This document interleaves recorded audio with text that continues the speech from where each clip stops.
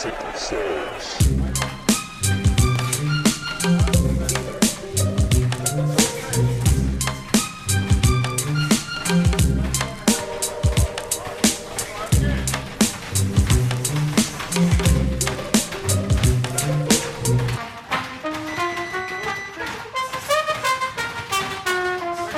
Hello, everyone, and welcome to another episode of the Corner Guys Boxing Podcast. I'm your host, Thomas Strambox. Along with me, as always, Tim Rivera. I'm lying. Tim is not here this week. He got stuck at work. So we have a nice fill-in co-host in Boxrec Gray. He also has a podcast, and he is also an editor of Boxrec, the website. And here he is.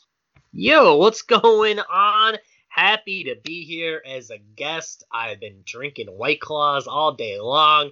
I am fired up. I heard that Dennis Hogan is going to be main eventing a Showtime card at Barclays in December. I'm feeling good, man. This is a good day, and you caught me on a good one, so I'm ready to chat about boxing. The only reason I care about that Charlo Hogan is because I'm in that game they keep pushing on Fantasy Kings. Oh yeah. Yeah, I'm like 4th place overall, so that's the only reason I care about that fight. If it wasn't for that. Yeah, well, I think it's very funny that Dennis Hogan is main eventing a card in New York. And I feel like Showtime is very much haunted by the college football ghost. And they're afraid to put anything good on in December. So hence Dennis Hogan, boxing superstar, getting the phone call. Can't wait.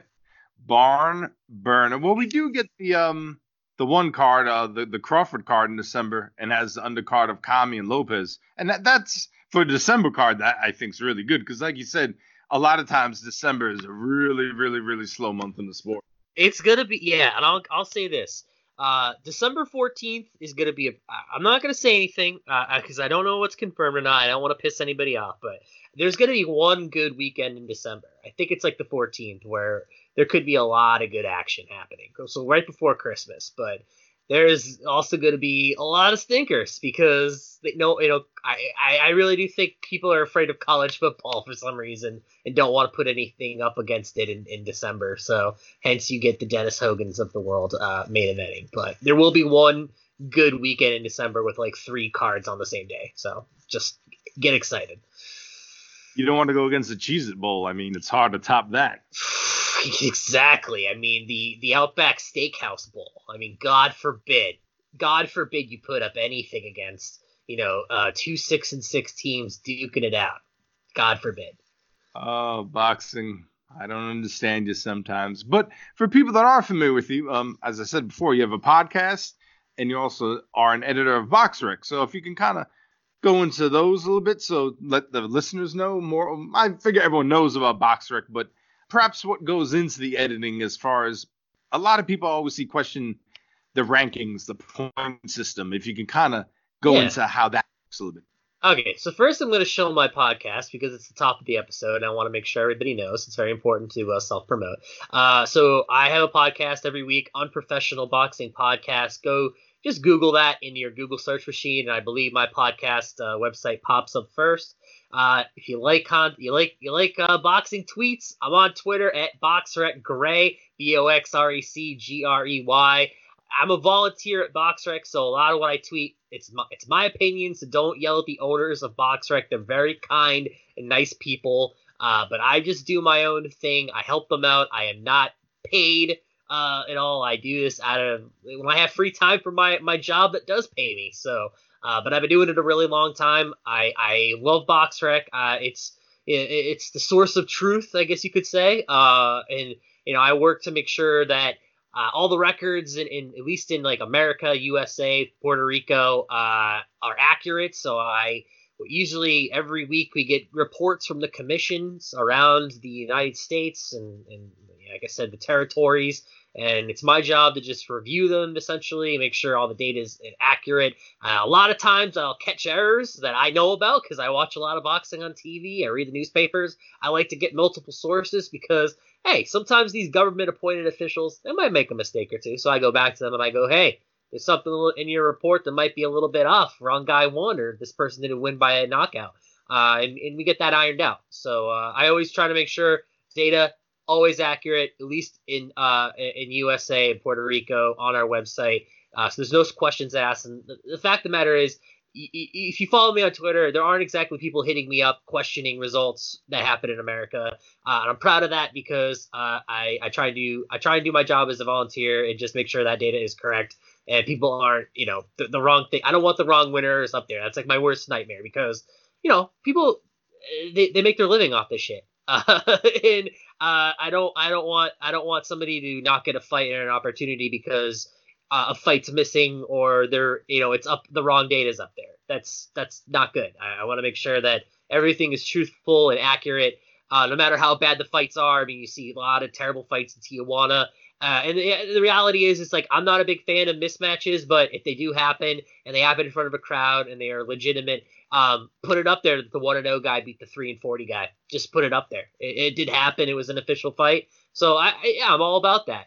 And to answer your question about the rating system, I think people need to keep in mind that it's based on basically an algorithm, a math equation, and that's constantly being tweaked. We have a system that could predict that. It's like a predictive model basically, and who's ranked above who is based on what the machine and the equation thinks the fighter above could beat all the fighters below based on all the data that's in there, and that's literally millions of fights worth of data. So again, that's a machine pumping out what it thinks is correct. And there's a lot of lost nuances there when you leave it up to a math equation to pump out boxing ratings. It's not going to be perfect. So I wouldn't ever use the ratings as a Bible. I think they're more of a guideline, and they give you an idea of who's number one and who's number two. Can sometimes we assign points, and there's like a point system. And go to the Boxrec message board if you really want to dive into the minutia. I'm not going to do it here because I didn't create the rating system, and I'm not the guy in Germany that like tweaks it all the time. I'm not the mathematician, but there's a lot of it is his choices and his reasoning behind why a certain fighter gets more points for a split decision over a majority decision, or a knockout means this much. And a lot of it is some of that's up to debate. I don't always agree with his equation, but I think for the most part, it's a good measuring stick to see where a fighter, if they're ranked in the top 10, the top 25, the top 100, it's at least a good measuring stick. I don't like hearing that fighters get bonuses in their contracts based on their Boxrec rating. That's bad. And if you're a boxer listening to this, please don't agree to that. That's a terrible idea. I don't like hearing that at all. I just feel like the system is just there to at least give you an idea of where a fighter is rated, but please, people, just use your own opinions and don't listen to the sanctioning bodies, and don't use our ratings as a Bible either. Make your own choices. Be smart. Yeah, I mean, I think overall the ratings, like you said, I think they're a really good guideline. I wouldn't say, for example, I don't think Ruiz is the number one heavyweight. I believe Munguia is the number one at 154. Yeah. But also those interpretation, like maybe somebody could think Ruiz just because he beat Joshua, who most people had number one. The Munguia, I really can't, I'll say why that is, if that's okay. I don't mean to butt in, but I think the system definitely rewards activity, and it's basically like a piranha fish taking small bites, and that's like, if you look at Munguia's run from 2018 to 2019, he's fought more than probably any other title holder, and he's beaten enough mid-level guys and he gets a little bit of points every single time, and that he's able to, just like I said, he takes those small bites and it adds up to his overall point total, and that's able to boost him over a slightly less active Lara and Julian Williams. I mean, is that right? I don't think so. I think the best fighter at 154 is Julian Williams, in my opinion, and he's rated number 3.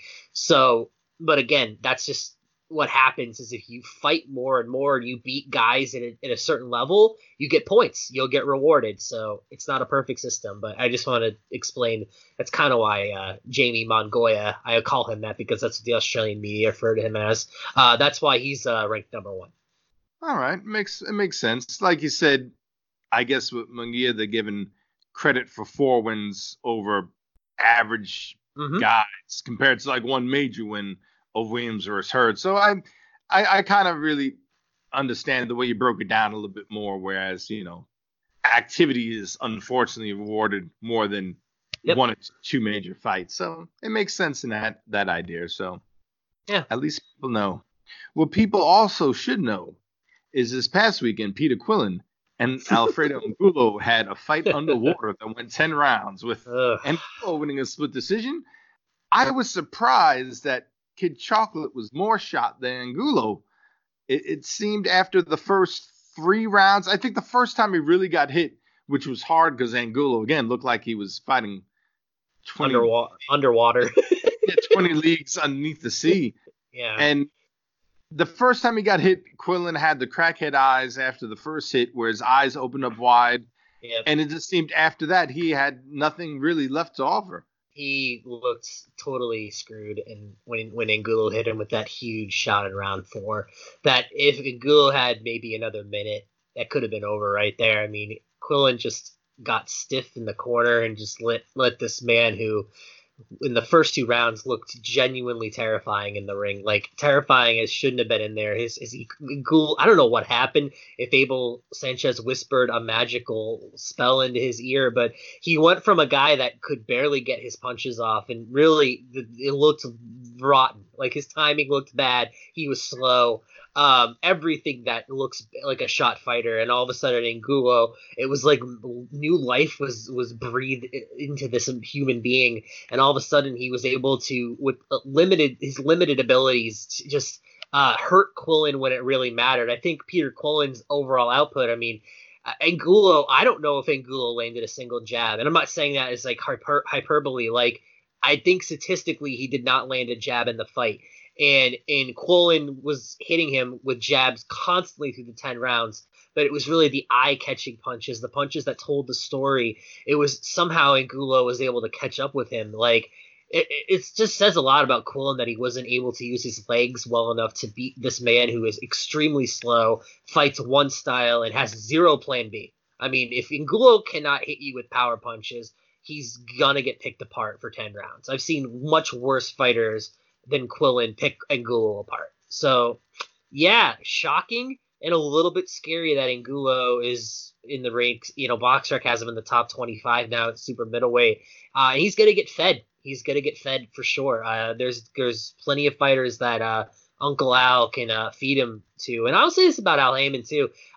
He had a lot of reasons he could have cut Angulo and released him. But he's given him a lot of opportunities and a lot of chances. And Angulo, I thought he did deserve to win the fight, 96-94. So credit to Heyman, I guess, for giving this guy a chance to support his family.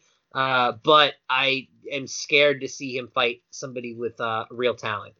Yeah, I think there's a good chance he gets fed to Plant, which isn't the worst outcome, but Plant, isn't a power puncher.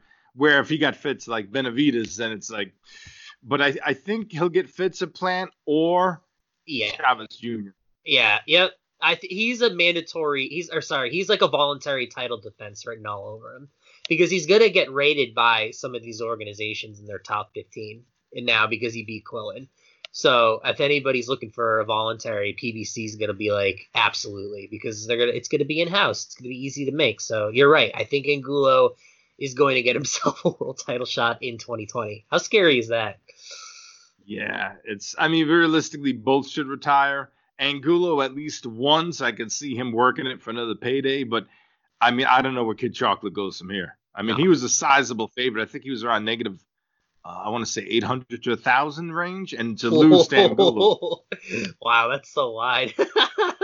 Jeez. But yeah, no, I was on board with that too. I didn't think Angulo had any opportunity to win this fight. I thought he was going to get stopped, in fact, in the late rounds. And like I said, I can't really make sense of this fight still. I struggle to. It was an odd card, because that was odd. Another odd thing was on your last show, for anyone that wants to listen to it, we go through nostalgia, history lane, and also talk about this fight card pre-fight. I told people to look out for Chris Colbert. I said one of the issues he had was that some people may not think he's an exciting fighter because he's not a power puncher. He'll systematically break you down. And maybe Colbert was listening and said, fuck this guy, because He went in there and stopped Beltran viciously in the first round. Yeah, that was very unexpected. I was prepared to set my brain into autopilot and watch him pick the much slower opponent apart for 10 rounds. Like, you could tell right away Colbert had more skills and just younger, fresher, faster. And then, man, he landed the one-hitter quitter right near the end of the round. Really impressive. And, I mean, that is what he needed. This will get him back on TV, I think, fairly quickly. Maybe he's on an actual Fox undercard next time around, not an FS1 card. Who knows? But that's exactly what Chris Colbert needed to get people talking about him, because I think he's really good, and I don't know, just not enough people were talking about him. So hopefully this gets people to remember who he is and back on the radar.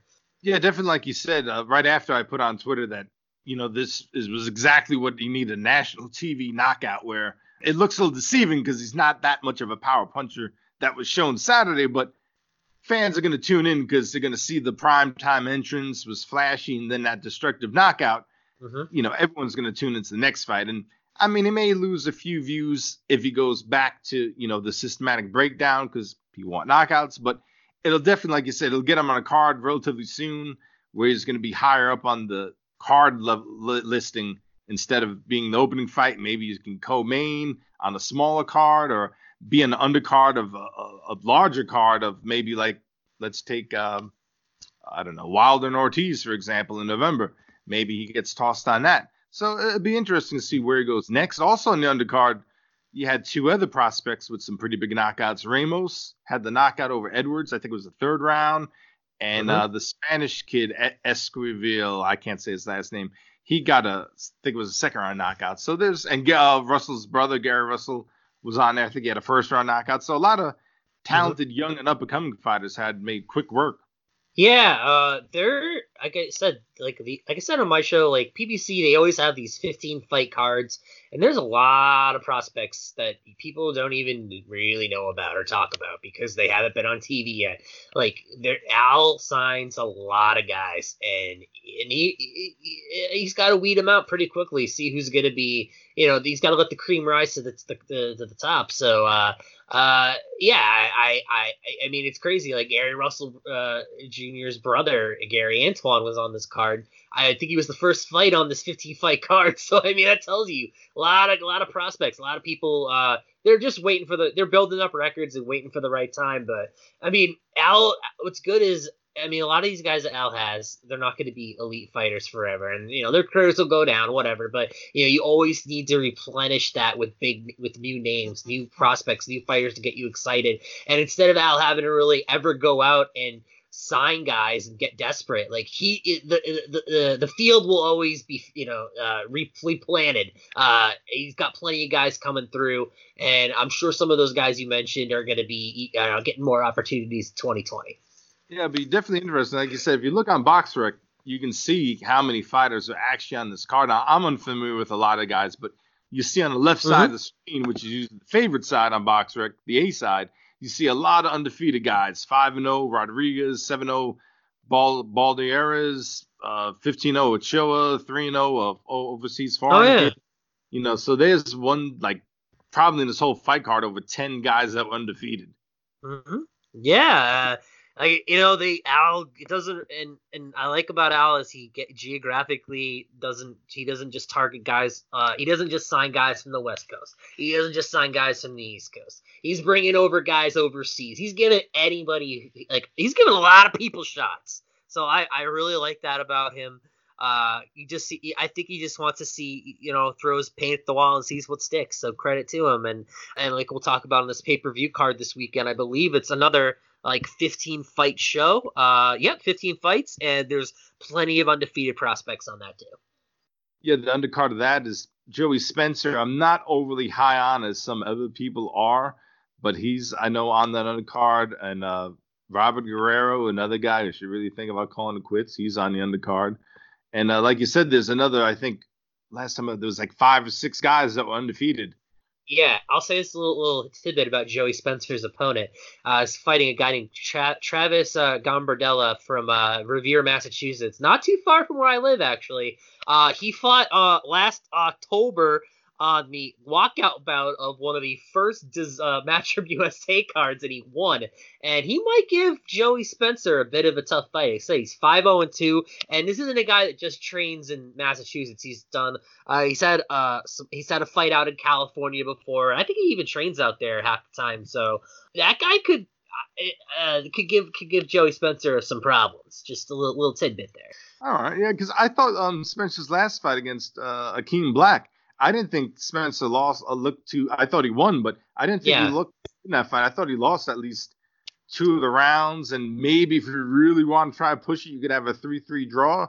Mm-hmm. But I definitely thought he lost 2 rounds, and this guy's better than Akeem Black. So and I think it's only 4 rounds. So a lot could go wrong there. So I don't know if I think that's going to be on the free portion on Fox or whatever before the pay-per-view. So I'm actually kind of interested in that one. I'll be honest. Yeah, I'll definitely give it a good watch. It just seems Spencer's trying to get pushed down our throats, and I don't have anything against him. I don't think he's terrible. I just don't think he's as good as the hype machine behind him is making him out to be. Yeah, they definitely have their favorites at PBC for sure. And I don't really understand why all of Joey Spencer's fights have been on TV, where he has other prospects who I think are just as good. So that don't make TV. Very strange. It is. But going to the main pay-per-view card, me and Tim, last show we had an argument of the card, the pay-per-view portion. Mm-hmm. I thought, granted, a lot of people stream, and nothing really should be a pay-per-view these days anymore, except for major fights. If you had Pacquiao Spence or Spence Crawford, I could see. But I think as far as pay-per-view goes, I don't think this card's that bad. I think all 4 fights are interesting enough where you could, make it a pay-per-view. Yeah, let's walk through it. I agree. I think all 4 fights actually interest me to some degree. Let's start from the bottom here. We got Josecito Lopez against John Molina Jr. Classic trash fight. These 2 guys have been hitting the head so much over their careers. I don't really see much longevity for either guy. But you know what? They always fight their ass off. Josecito Lopez did look pretty damn good against Keith Thurman in a fight that he was expected to get wiped out in. John Molina Jr., how many times have we seen this guy behind on the cards end up pulling it out somehow? You know that they're going to beat the shit out of each other for 10 rounds. It's going to be great. I love that as an opener. Fire it up.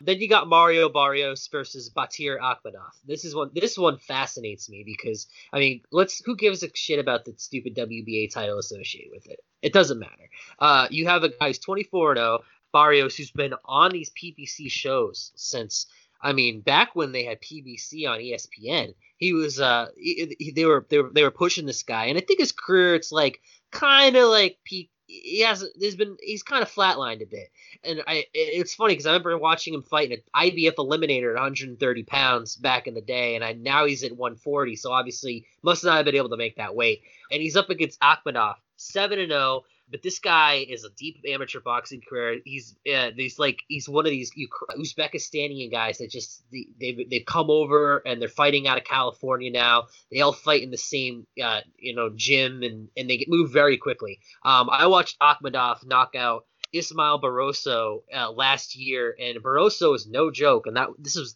Akhmadov's 5th pro fight. He got knocked down, but he got off the canvas to knock out Barroso. He looked like a guy that had 25 pro fights. So it's 7-0. This is, it's very ambitious. Barrios is no joke either, but it's 2 prospects that are willing to take a gamble by fighting each other, and they'll get a dumb WBA trinket at the end of the day. But it's gonna boost the winner up big time, and I love seeing these guys from Uzbekistan taking big risks early in their career, and they're all managed by the same guy basically. There's a lot of risk taking going on, but these guys have 200 amateur fights. I kind of get it. Why not go for it? So 2 great fights there, and then I'll just talk a little bit about Durrell and Benavidez. I don't try and root against fighters very much at all, but the Durrells do make it very difficult. they just annoy me. And I thought that David Benavidez got his title stripped from him from the dumbest reasons, like cocaine. Give me a break. I've seen boxers do terrible things outside of the ring, and they're still able to make a living just fine. They still get ranked by the organizations. You're telling me David Benavidez is going to get stripped for putting a little China white up his nose in an out of competition drug test? Give me a break. Terrible, stupid, should never have been stripped. Andre Jarrell shouldn't be the WBC middleweight title. He's, this guy, 2 of his last 3 fights, he's gotten lucky technical decision wins. Avni Yildirim got screwed, and no way is a guy who's had problems with Avni Yildirim and Dennis Mama's boy Duglin is gonna be a young, hungry, ready to get his title back David Benavidez. I'm excited to see David Benavidez stop this guy. I'm gonna say 8 rounds. Good undercard. What do you think, man? Well, like you said with the Lopez Molina, I think they may not be the best guys, but just the style of that fight is what average fans, people that are unfamiliar with boxing want to see, or even most people that like boxing. You just want to see 2 guys that are rock'em sock'em robots sitting in the middle of the ring trying to chuck bombs at each other.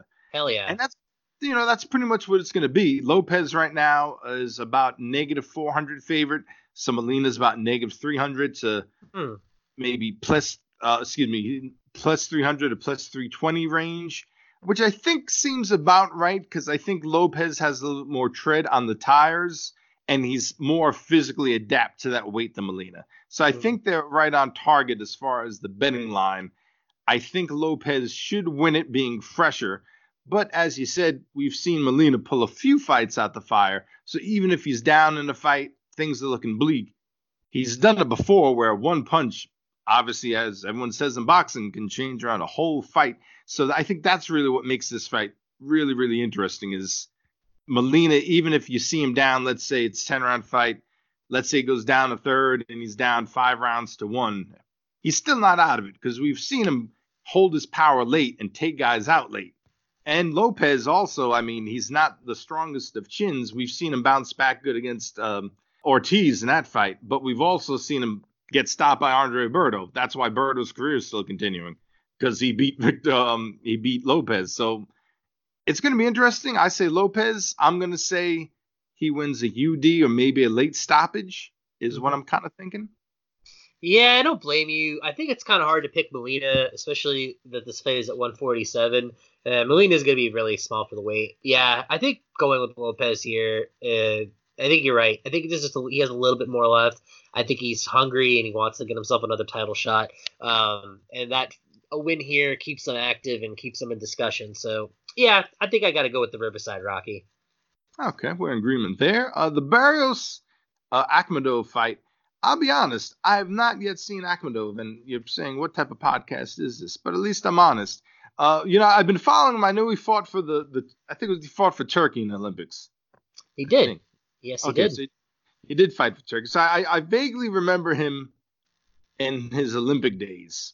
And the name was familiar once. I think he fought the fight that you mentioned that he got knocked down in early in the fight, and then he came back and he stopped him, the Barrasso guy. So I haven't really seen much of him. So I'm going to just predict, just off what I know of Barrios and him, for them to put him in this fight at his 8th fight, they must really feel that he's ready and he can beat Barrios. Betting odd-wise also kind of corresponds with this. Barrios was a higher favorite, but now he's anywhere between -155 and -200. So pretty close odds, but I think, what's your fight breakdown? Because you being familiar with him would have a better, I guess, understanding of what may happen. Yeah, Akhmedov is a plus, I guess it'd be 150 or something like that. I think that's good value. He's a guy that he's a guy that definitely breaks you down over time. I believe he knocked Barrio out with a body shot. So he's definitely a guy that will pressure you and try and break you down as the fight goes on. So don't expect. I'd be really shocked to see either guy get a quick, a stoppage in under 5 rounds or something like that. I think this is going to be a bit of a drag-out fight, though. You look at Barrios' record, and I think he's knocked out his last 8 or 9 opponents. But then you have to look at that list of opponents, and I'm telling you, even if a lot of those guys have winning records, I still think Akhmedov is a higher class than that even after 7 pro fights. So I think Akhmadov, I don't know. I don't think he's going to stop Barrios, but I do think he's going to squeak out a 12-round win here. It's going to be a close battle. I mean, it's going to be interesting to see Akhmadov going into late rounds. He's been 9 rounds or more, 2 in the 7 fights. But again, this is a guy that hasn't touched championship rounds yet. His last 2 fights, his opponents weren't really the best. So, yeah, it's a risk, man. I think Akhmadov's going to win, but I definitely understand why Barrios is the favorite. I think he is. That's the conservative bet. You go with the guy that has been the 12 rounds. He's coming off of like 8 or 9 knockout wins in a row. Hard to bet against that, but I just want to see one of these Uzbeks, fulfill their destiny, man. I want to see it. Yeah, because I think, like you mentioned, the last 4 rounds deep in the fight is going to be interesting. Just because Barrios has been 12 once, but I mean that was a fight he coasted in. He didn't have won every round. But aside that, he's only been 8 rounds. Mm-hmm. True. So, and he's been blowing all these guys out. So, I mean, really, when was the last time he's fought anybody with that could give him the resistance? It's hard to say. Yeah, that's what really makes it intriguing is going to be that rounds 9 through 12 to see how both guys react. Because a lot of people will always look at a record and say, oh, well, he's been 12 rounds 3 times, and things like that. But there's a big difference between 12 rounds and something you won 120, 108 to being 12 rounds of, a grueling fight. When you don't have incoming coming at you, it's easy to go rounds because you're only a one-way fighter. Your only offense, you don't have anything to worry about. You're not having a lot taken out of you. At least with Akhmadov, the Barrasso fight, that seemed to me, just by what I read and looking at the fight, where it was, something where he had to, still pull a fight out. Not that it was, even fight or whatever the case is. I'm not even sure what the scorecards were, but it just seemed, it was a fight where it was back and forth at least until the stoppage in the 9th round. So it showed he can carry his power late in the fight, in a fight that's, somebody's giving him something back. Whereas Barrios, just by the fights I've seen and looking at the records, a lot of these guys, like you stopped Jose Roman in the 8th round, you won every round. How much resistance are some of these guys putting forth? Yeah, no, it's a valid question. I mean, you think about it, like, when was the last time he even lost a round? And I don't know. I just look at the names on his record, and there's no one there that go, ooh, that's a really good win. That gets me fired up. I think his last one was over this guy Juan Jose Velasco, who was coming off of the loss against Prograis. So, he knocked him out in 2, so that's good. But I mean, it wasn't like a win that I'm like, ooh, I think this guy's ready for a world title. So yeah, this one I think is going to be the most competitive of the 4 fights. That's my prediction. Definitely. The betting odds suggest that as well, and it's going to be interesting because whoever wins the fight is definitely going to be a player at that weight class. Well, I believe 140. So they're definitely going to be another name in the mix, even though. I mean, the WBA Super World Prograis is the actual champ, if I'm correct, of the WBA in that division. I guess he's super champ or whatever he is. Yeah, it's dumb. Who cares? But But what I want to know is what round do you think Benavidez is going to stop Anthony Durrell? I think your prediction of 8 is going to be pretty close. I don't mind Anthony Durrell as much as his brother. I think Anthony Durrell seems to be a good stand-up guy, whereas Andre Durrell, you had the Abraham incident and the Uztaki, how do you pronounce his name? That incident. I was never really a fan of his. But back to Anthony, as you said, he really struggled with whatever the hell, the Yildirim, I can't pronounce his name. But I remember watching that fight, and I thought that he was up Yildirim on the cards, which was like, and as you said, Dennis Douglin, another technical decision. I remember that one. I think I just edged it for Durrell, but it's Dennis Douglin. If you go back a few years, 5-6 years ago, he had the draw with Bika. Grandy came back and he beat Bika, but it's still, you had the draw with Bika. So he was impressive in the Truax fight. I remember that he stopped Truax, I think, in 1 or 2, whatever that was. that was impressive. But there hasn't really been, when you look at his whole resume, much else that's really stood out. Like, that was, Darrell at its finest. Yeah, I don't know, man. I just don't. There's something about Darrell that impresses me. I know this ain't being harsh, but like, I just think like the guy is living off of that 1-round Caleb Truow win from like 3 years ago. I just don't see what tools this guy has that could possibly stop David Benavidez and that pressure that he's gonna be feeling all the 12 rounds of that fight. I just don't see like what he could possibly do to make David Benavidez stop in his tracks for even 1 second. I mean, when I saw him blow out Julian Love back in March, I was so happy because it's like I want to see him wipe out guys that just don't commit to their offense very much. And I just see from Darrell, he just doesn't. He's not on he's not on the gas all 12 rounds. So I just think David Benavidez is gonna beat him. Just even if he doesn't stop him, he's gonna beat him just on work rate alone. I just don't think Darrell can keep up with him. Yeah, same here. It just seems that Darrell is, I wouldn't say gun shy, but he doesn't let his hands go as much as he should. He loads up sometimes a little bit. Yeah. And if Benavidez' chin holds up, which I think Darrell's only chance is, a one-punch type knockout, I mean, it's not going to outwork Benavidez. So, where's his out as far as what's his plan to win besides, the lucky lotto punch?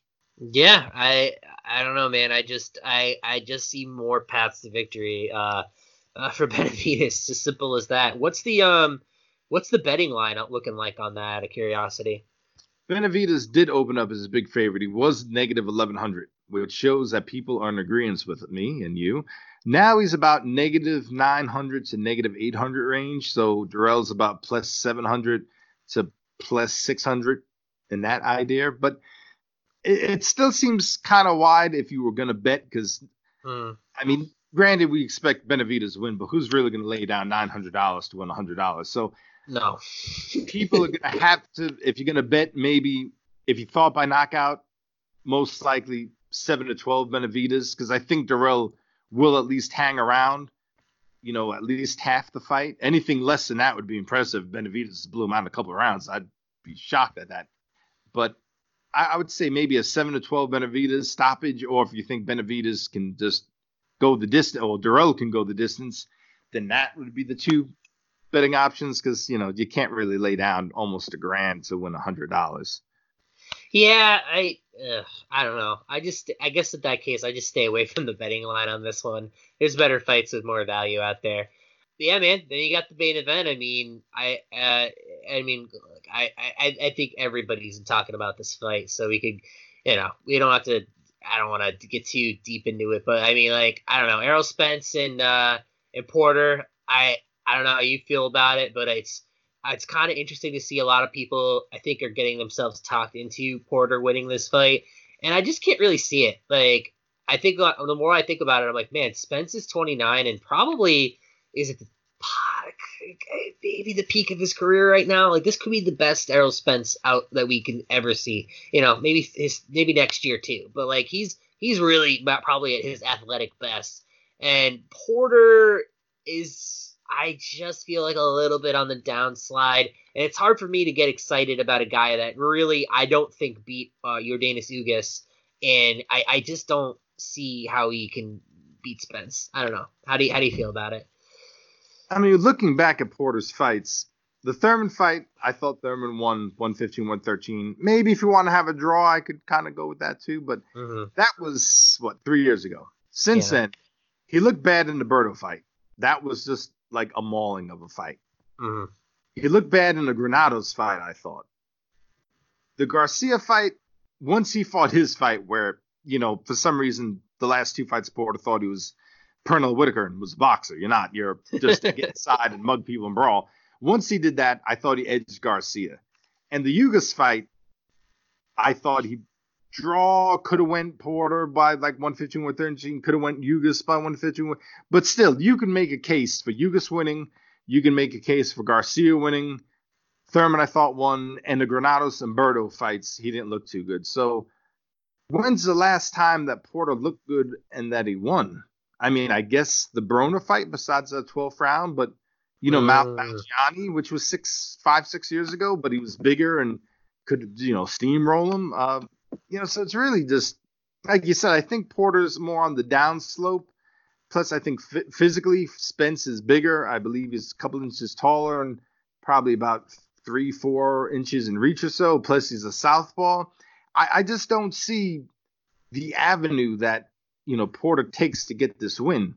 Yeah, I mean, really, the only way I could see Porter winning this fight is if this fight is kind of dreadful.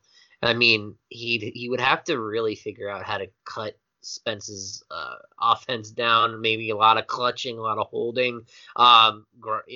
Just so I don't know. I mean, it would have to be for me, like, the more of an action fight this is, the worse it's going to be for Porter. It has to be a fight where Porter is landing 12 punches around and he's able to hold Spence to under 10 punches around. And I just don't really see that happening. And yeah, like, I feel like Spence is not gonna have to worry too much about his defense. He'll let the offense be his defense, like against Mikey. I just don't really think Porter has the tools to slow him down. I just don't. I'm sorry if you're out there and you like Porter. He seems like a nice guy, but I just don't. I don't see Spence having any issues here. I don't think he loses a round. I don't. I really don't. I'll give Porter a few rounds. I'm thinking it goes to like a 118, 110 Spence, maybe 117, 111. I think Porter can take a few if Spence takes a round off, or I think some rounds, like you stated, Porter can make it ugly where it's going to be a mauling round where, it's tough to see who takes it because it's a lot of holding, a lot of grabbing. It almost looks like John Ruiz against Henry Akawande if they ever fought.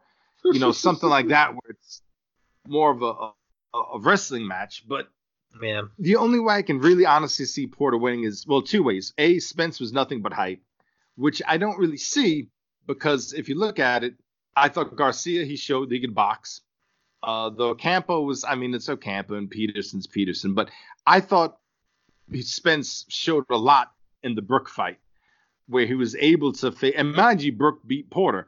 He was able to stand up to Brook. I know people say about the eye and things like that, but still, I thought that was still a good version of Brook, even though obviously at the end of the fight the eye is what ended it. But it's not like his eye just fell out in between rounds.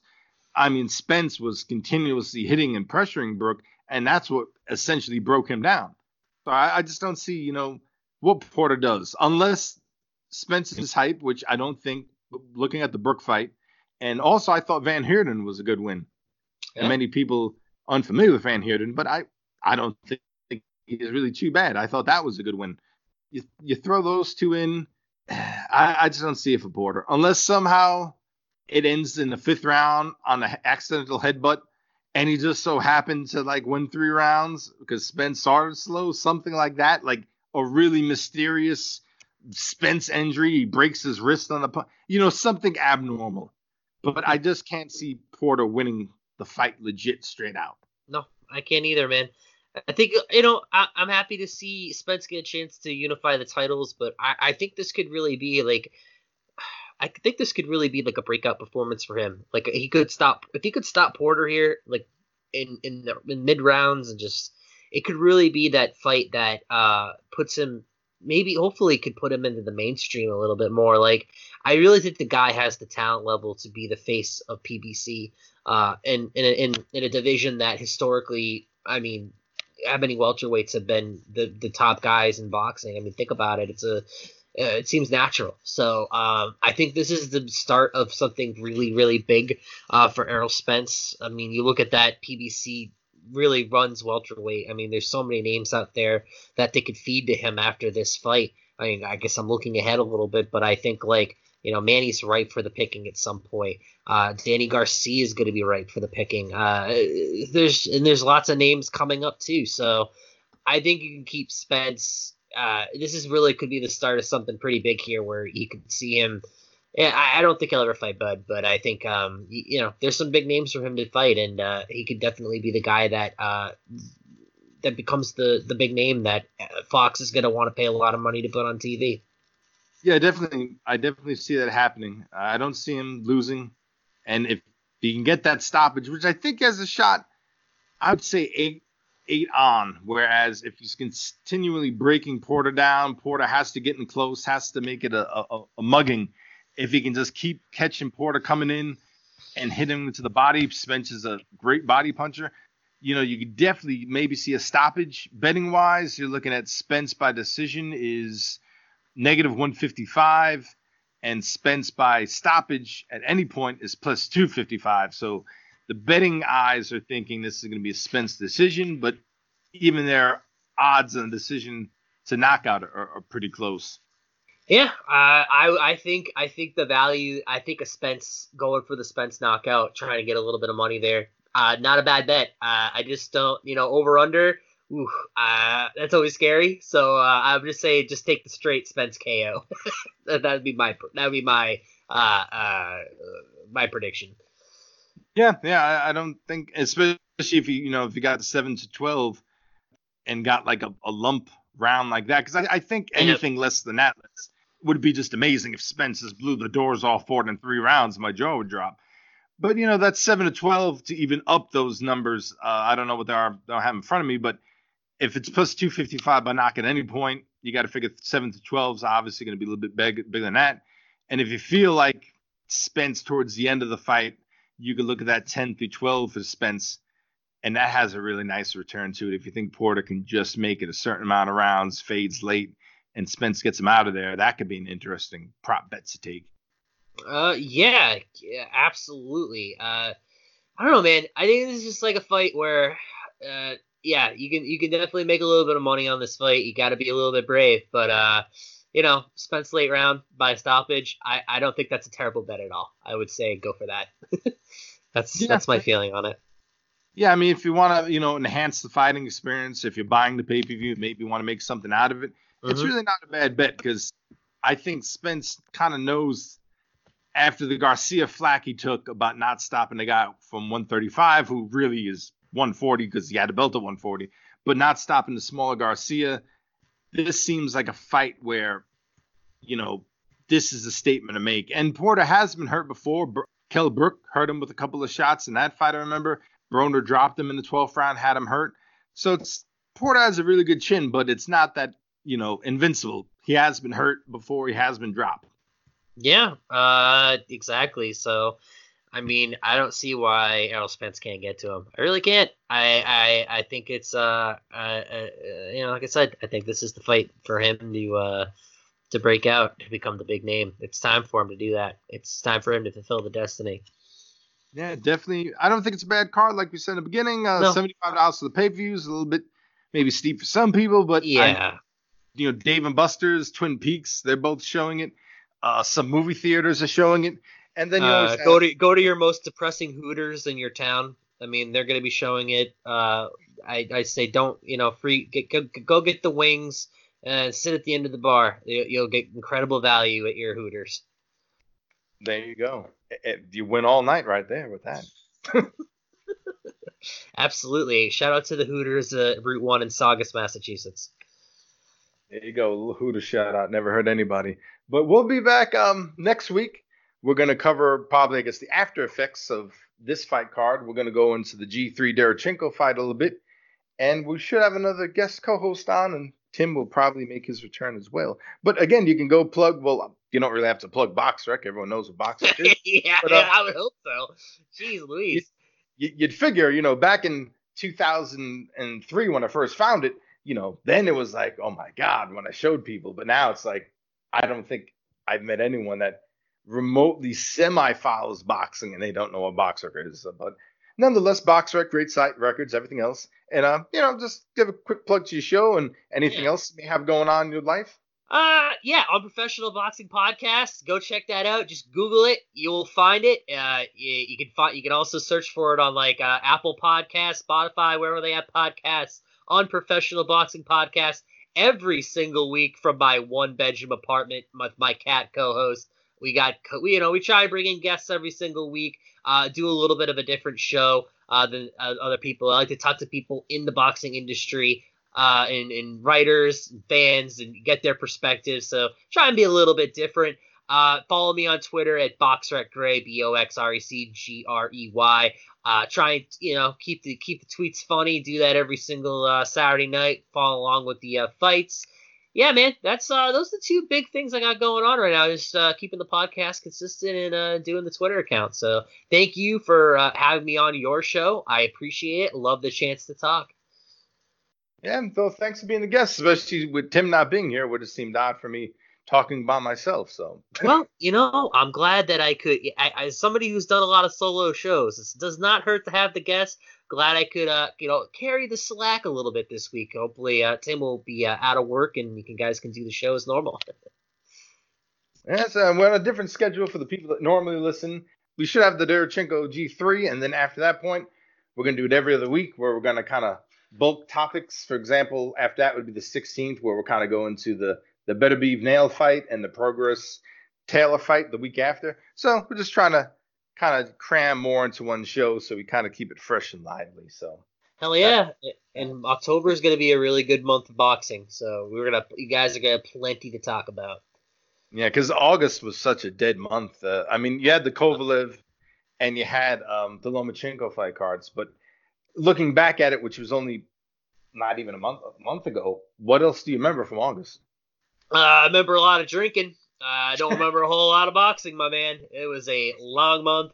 I mean, when you work in business, everybody in Europe goes on vacation, so it's just like there's nothing. It just feels like a dead month in general. It's not just boxing, man. It just feels like the world just takes a vacation. So yeah, I remember drinking a lot of White Claws with my buds, but not a whole lot of good boxing. So glad you picked that back up in the fall. All right, everyone. Until next time, take care. See you soon. Take care.